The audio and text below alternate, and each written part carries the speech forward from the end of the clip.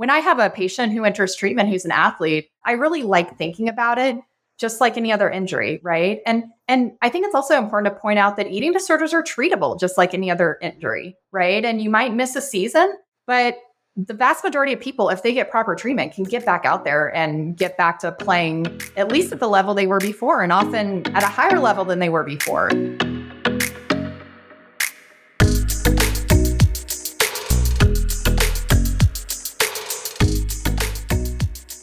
Welcome, everyone, to Equipped to Recover, where we explore the intersection of recovery stories and eating disorder science to show you that recovery is not only possible, it's also worth it. I'm Erin Parks. I'm the co-founder and chief clinical officer at Equip Health, and today I'm joined by Dr. Katherine Hill. Dr. Hill is a board-certified pediatrician and eating disorder physician, and she's currently the vice president of medical affairs and care delivery here at Equip. Prior to this role, Dr. Hill was a clinical assistant professor of adolescent medicine at Stanford, caring for adolescents with eating disorders in both inpatient and outpatient settings.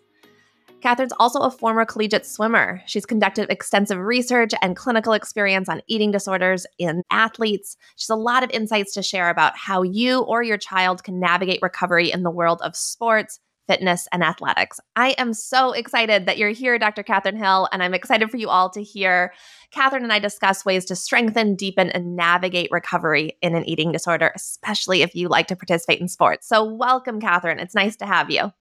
Awesome. Thank you, Erin. It's good to be here. To start out, let's kind of introduce you even more to our audience. So can you tell us a little bit more about what inspired you to either enter the medical field or enter the eating disorder field? Absolutely. So I first got interested in eating disorders when I was in college. And as you mentioned, I was on the collegiate swim team at my university. So what I noticed is that a lot of my teammates were struggling with things like restrictive eating, compulsive exercise, and body image concerns. A lot of people on my team had lost their menstrual cycles and were told that that was a normal part of being a female athlete, that if you lose your menstrual cycles, that means that you're working really hard and that you're primed to perform at your peak. Now, I was also pre-med at the time and taking human biology courses. And in those courses, I learned some other things, that maybe it wasn't normal to not get your period. And so I sort of started looking into the literature at that time. And at least at that point in time, it was thought that only people in certain sports were at risk for eating disorders. So sports like cross country or gymnastics or ballet, sports that really were thought to have a smaller, thinner body, improve performance. At that time, it was thought that swimmers were not at risk for eating disorders because they tended to be within, quote, a normal weight range. And we know there's a lot of problems with those sorts of terminologies, but that's kind of what the literature said at that time. I love that you brought up this idea we all have are who are the athletes with eating disorders. I grew up in Minnesota, so it was figure skaters was who had eating disorders, or cheerleaders. We have these stereotypes that go with the broader eating disorder stereotype of thin, young, white, skinny women. But we know it's much broader than that. So tell us what you found out about swimmers having eating disorders. Yes, absolutely. So we did find out that swimmers were at risk for what we referred to at the time as a female athlete triad. Now the criteria has broadened to be, the term now is RED-S, or relative energy deficiency in sport, which really encompasses all people who may be athletes with an energy deficiency and not just females. But at that time, we found that swimmers did indeed have an increased risk of the female athlete triad compared to non-athlete controls. And what the triad was a combination of energy deficiency, sometimes with an eating disorder, sometimes not, just not getting in enough calories, which led to problems with your menstrual cycle, which then led to decreased bone density. And so we were able to show that swimmers did indeed have a higher risk, which was new knowledge at that time. I love that. And, it's interesting because the old myths around which athletes had eating disorders was so focused on appearance, right? That like figure skaters or gymnasts or cheerleaders had to keep their body looking a certain way, and thus they were most prone. And I love that this new, I don't know if I want to call it a school of thought, but new research shows us that it's the sports that have this caloric deficit. And I guess in layman's terms, the way I think about it are, what are the things that when you do them, you expend so many calories? And boy, anything in the water, you definitely spend so many calories.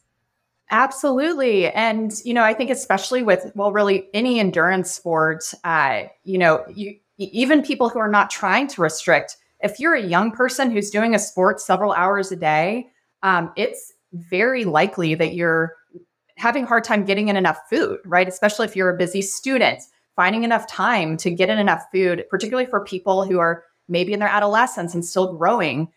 We have male athletes who have really high, they probably have the highest caloric requirements of anybody on earth, are growing adolescent male athletes, right? And so it can actually be hard to get in enough food for many people, especially if they're involved in these endurance sports. I love that you're using the word endurance sports and this shift from thinking just about appearance to the calories spent. And I think about cross country. I think about people that I've treated who played water polo and that they would burn 5,000, 6,000 calories in the pool. And that's an enormous undertaking to make up for this multi-thousand calorie deficit in addition to just what you have to eat to be a growing adolescent. Absolutely. And so what we see in our clinical experience is oftentimes there isn't an eating disorder. It's unintentional, and it's more about educating that athlete on what their body's needs are.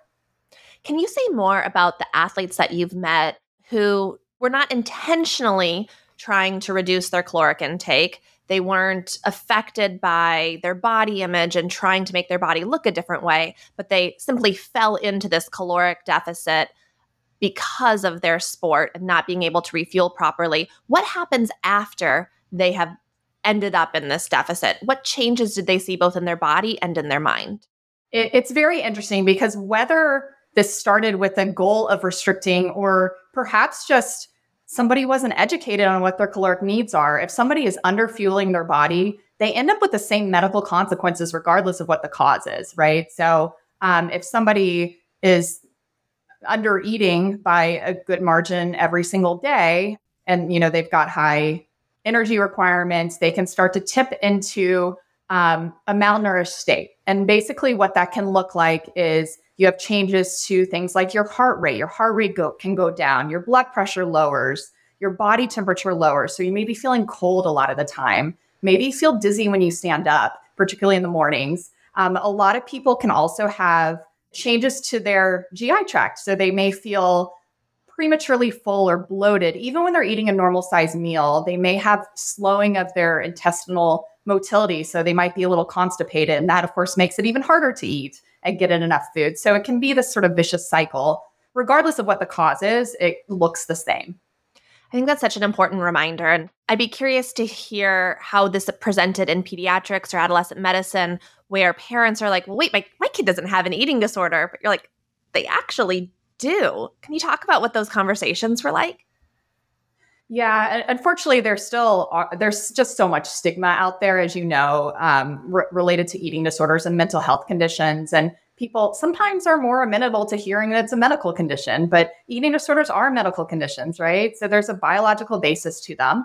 So I think we need to start to shift the thinking into mental health conditions should not be stigmatized, but also they have real medical consequences. And so we should accept them just like we accept any other medical condition, right? If your kid had cancer, you would go and seek proper treatment and buy into it and trust your doctors and things like that. And the same is true for a mental health condition as well. So I think it's just shifting the stigma in society and speaking openly about these issues and how common they are, and that they really truly can infect any population. It's not just those thin white girls. It's interesting. I think about some parents that I work with who had spent sometimes a year like with GI doing workups, really wanting it to be a medical condition. And I think sometimes we have better treatments for eating disorders than we do for some GI syndromes or conditions that are still amorphous and not a lot is known about them. So it doesn't need to be this horrible thing to be diagnosed with an eating disorder as opposed to a quote unquote, I'm doing air quotes here for those listening, medical condition. I love what you said, Dr. Hill. Eating disorders are a medical condition. How common are eating disorders in sports and with athletes, do you think? Yeah, we're still trying to nail down the exact prevalence, but what we know is they really can and do affect people in any sport. It is not just those quote unquote leanness sports that we used to think were the only people who got eating disorders. And that's one of the interesting things that we saw in the research study that I was a part of is we surveyed not just females, but anybody. And what we found is that some of our male athletes actually had higher eating disorder rates than even some of the female athletes. So, and it was somewhat surprising. Sports like baseball actually had a higher than expected rate of eating disorders, things that you wouldn't necessarily expect. And so I think it's just important that we keep in mind that no matter what sport you may be involved in, there is a risk there.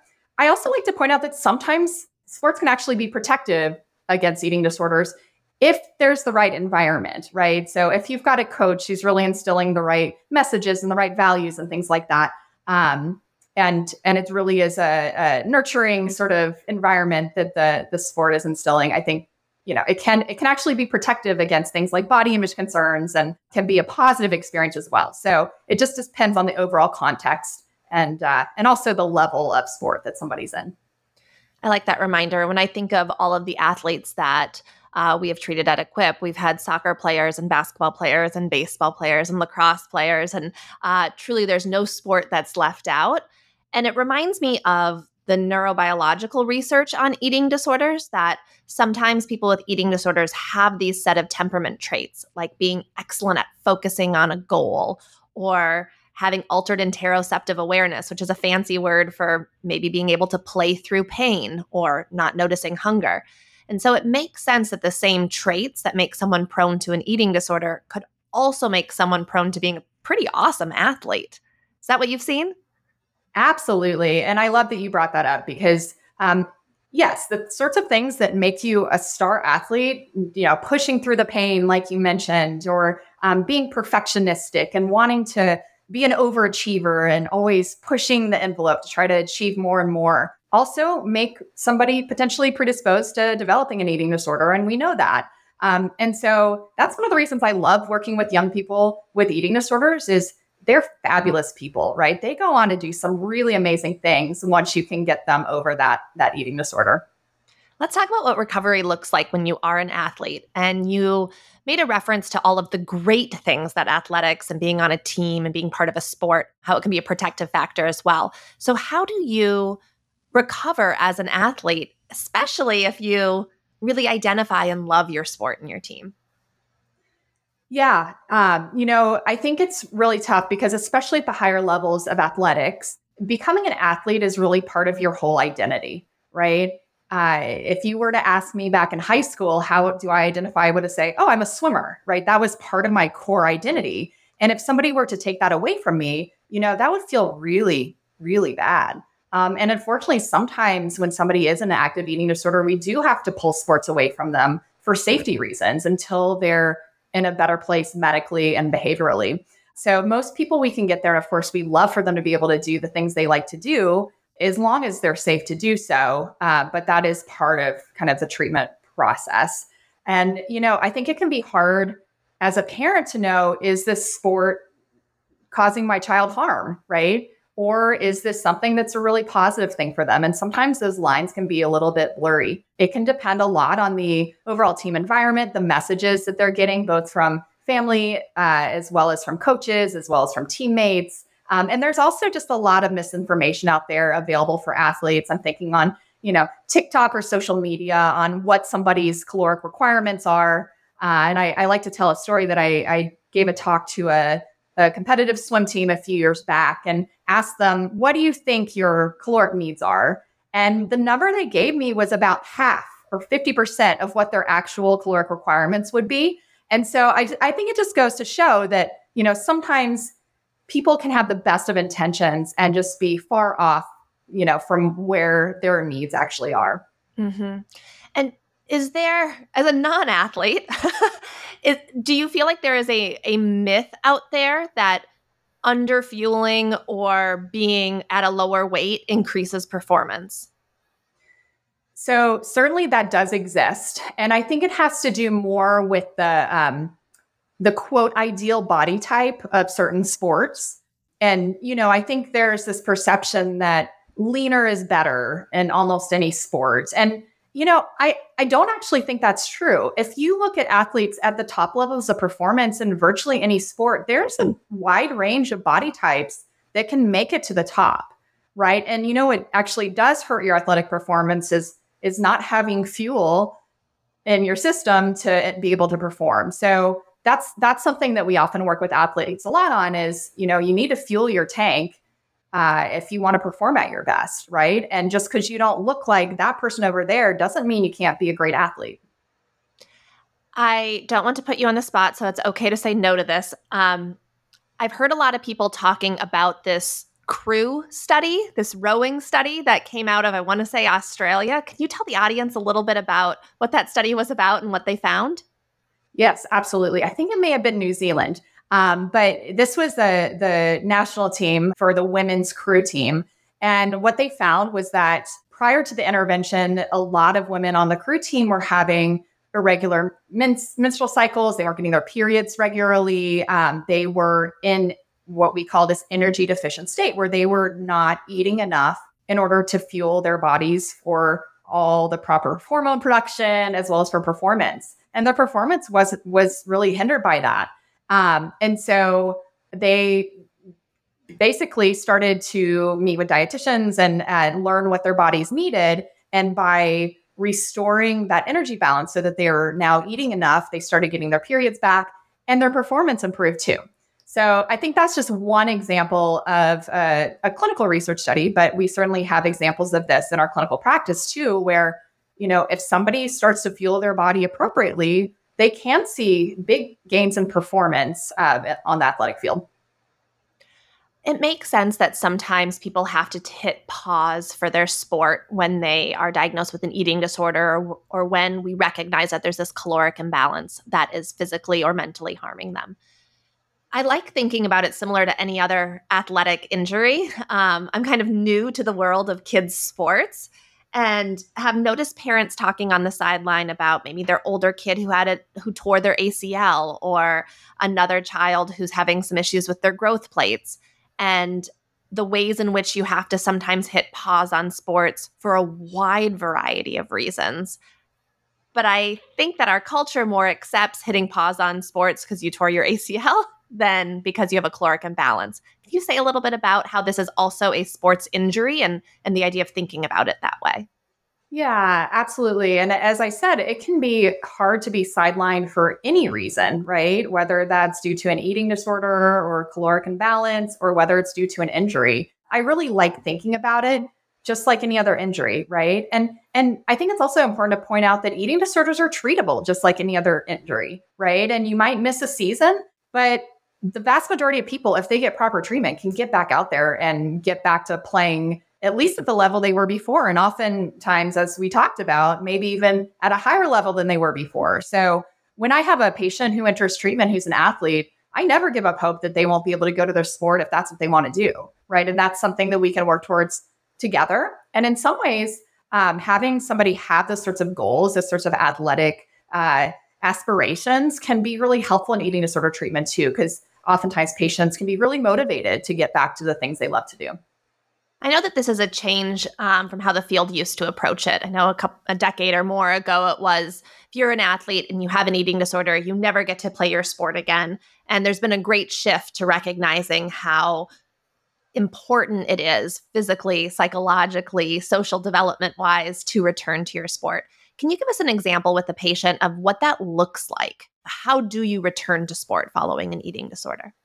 Yeah, absolutely. And I think, well, as you know, at Equip, we've taken a more balanced approach to return to activity. And this is for all patients, not just for patients who self-identify as athletes. We really felt, and the data is now showing that an all or nothing approach is really not great, right? We need to be teaching our patients how can activity and movement be a part of your life in a way that's sustainable, in a way that's not contributing to worsening eating disorder symptoms or creating injuries. This should be something that you learn how to do and can do in a sustainable way for the rest of your life and be able to do any activity you want to do within reason, right? So looking out for signs of compulsive exercise is important. So if you are working out when you're really sick, if you're never taking a day off from exercise or working out when you're injured, these might be signs that exercise maybe has become a little compulsive for you, right? And you may need to to kind of take a step back and work with your team to figure out how can this activity be helping me and a positive influence in my life rather than something that is harmful.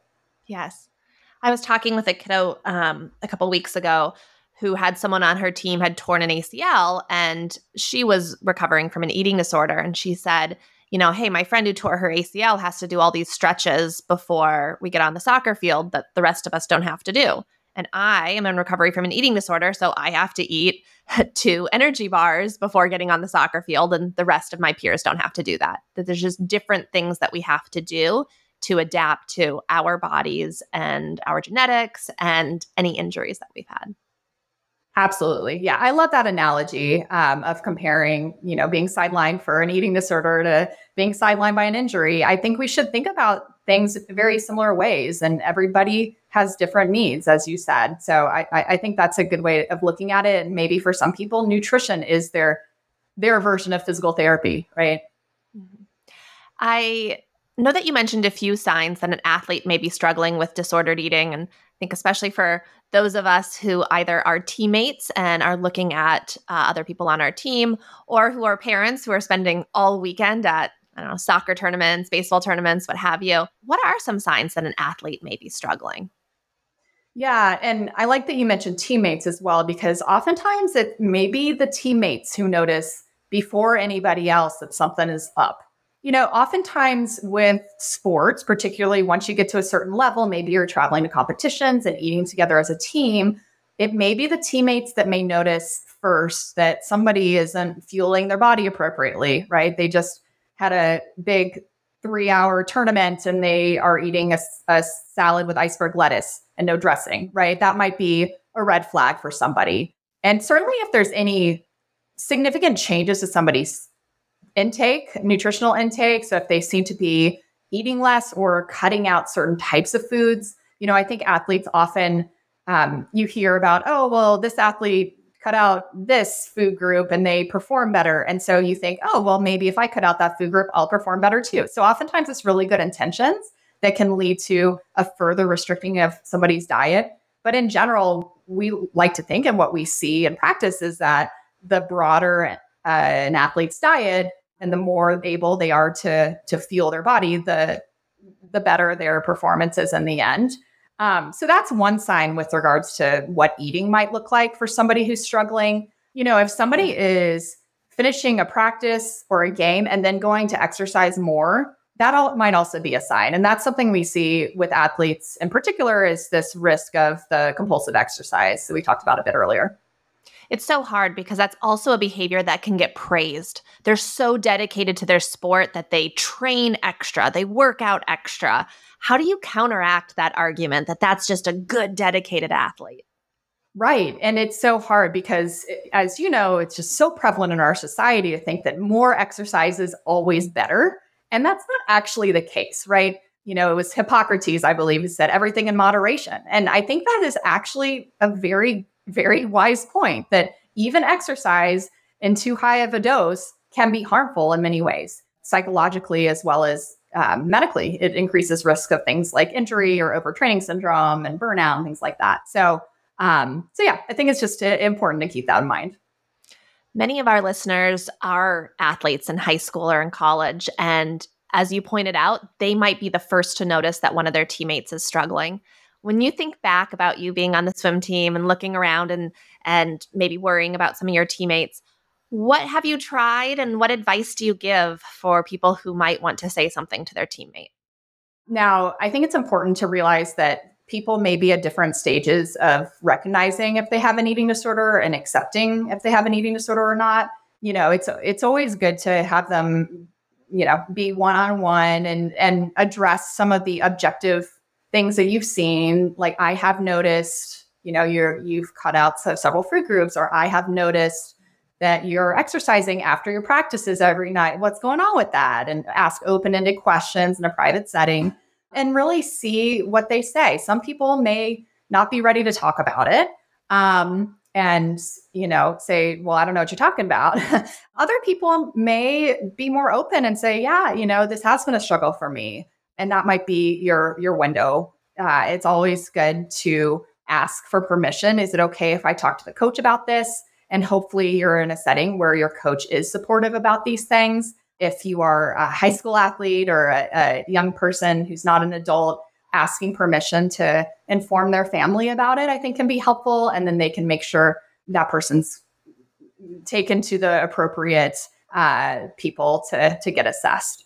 A memory that I had completely forgotten about, honestly, until we started this conversation, Katherine, is when I was in junior high, two of my teammates, Michelle and Shelley, I still remember, called my mom to tell them they were worried about my behavior at a team lunch.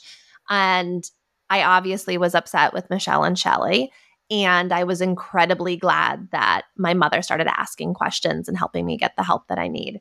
And it's just, it's nice to reflect back. As adults now, we don't get to spend as much time with teams in the same way, but like the important and special bonds that happen on teams really make you have perhaps an outsized impact for bad if you're suggesting eliminating a food group, or for good if you're pointing out you don't seem as happy now that you're doing 3 workouts a day. Absolutely. Well, I really appreciate you sharing that. And I think that's an example too of, in the moment, you may not have been thrilled with your friends for bringing it up, but now looking back in retrospect, I'm sure you're really grateful to them that they brought that up, right? And so it can be really hard if you feel like your friendship or your teammate bond is going to be affected by raising a concern about an eating disorder. But at the end of the day, I think it's always the right thing to do if you feel like you have that relationship with that person. Well, Katherine, it has been such a pleasure having you here. And before we end, we like to do this kind of rapid fire question round. So I'm going to say a statement and just finish the statement with your first thought. Connection is the ability to form a meaningful relationship with another human. Body image is being able to feel comfortable in your body with the way it looks and the way it feels. Diet culture is extremely ubiquitous in our everyday society and something that is worth fighting against. And the last question, recovery is? Recovery is something that I have every hope every single one of my patients is going to be able to achieve someday. What words of wisdom would you like to leave our listeners, especially those recovery warriors who are going into battle with their eating disorders every single day? Yeah. Well, kind of getting to what I said a moment ago about recovery, I think even if this feels like the darkest moment of your life, and I know for many of you, this may be the darkest moment of your life, eating disorders are treatable. They are not something that necessarily needs to stick with you for the rest of your life. Right? This is something you absolutely can recover from. I couldn't work in this field if I didn't have hope that my patients were going to go on to recover. The vast majority of them do, particularly if they're able to access the right kinds of treatment that works. Right? So I think if you are in those darkest days, just know you can and absolutely will get back to the things you like to do. If you're an athlete out there who's been pulled from your sport because of your eating disorder, as one example, I have every hope you can get back to doing that sport if that's what you want to be doing with your life. I love that. How can all of our listeners stay in touch with you, Katherine? Yeah, well, you can find me on Twitter at Katherine Hill MD. Send me a tweet. I'm also, available on the Equip website as well. So just let me know. You can shout out if there's anything you want addressed or answered, and I'd be more than happy to answer your questions. Fantastic. Well, thank you so much for your time today and for all the incredible work you've put out into the world to be a voice for recovery.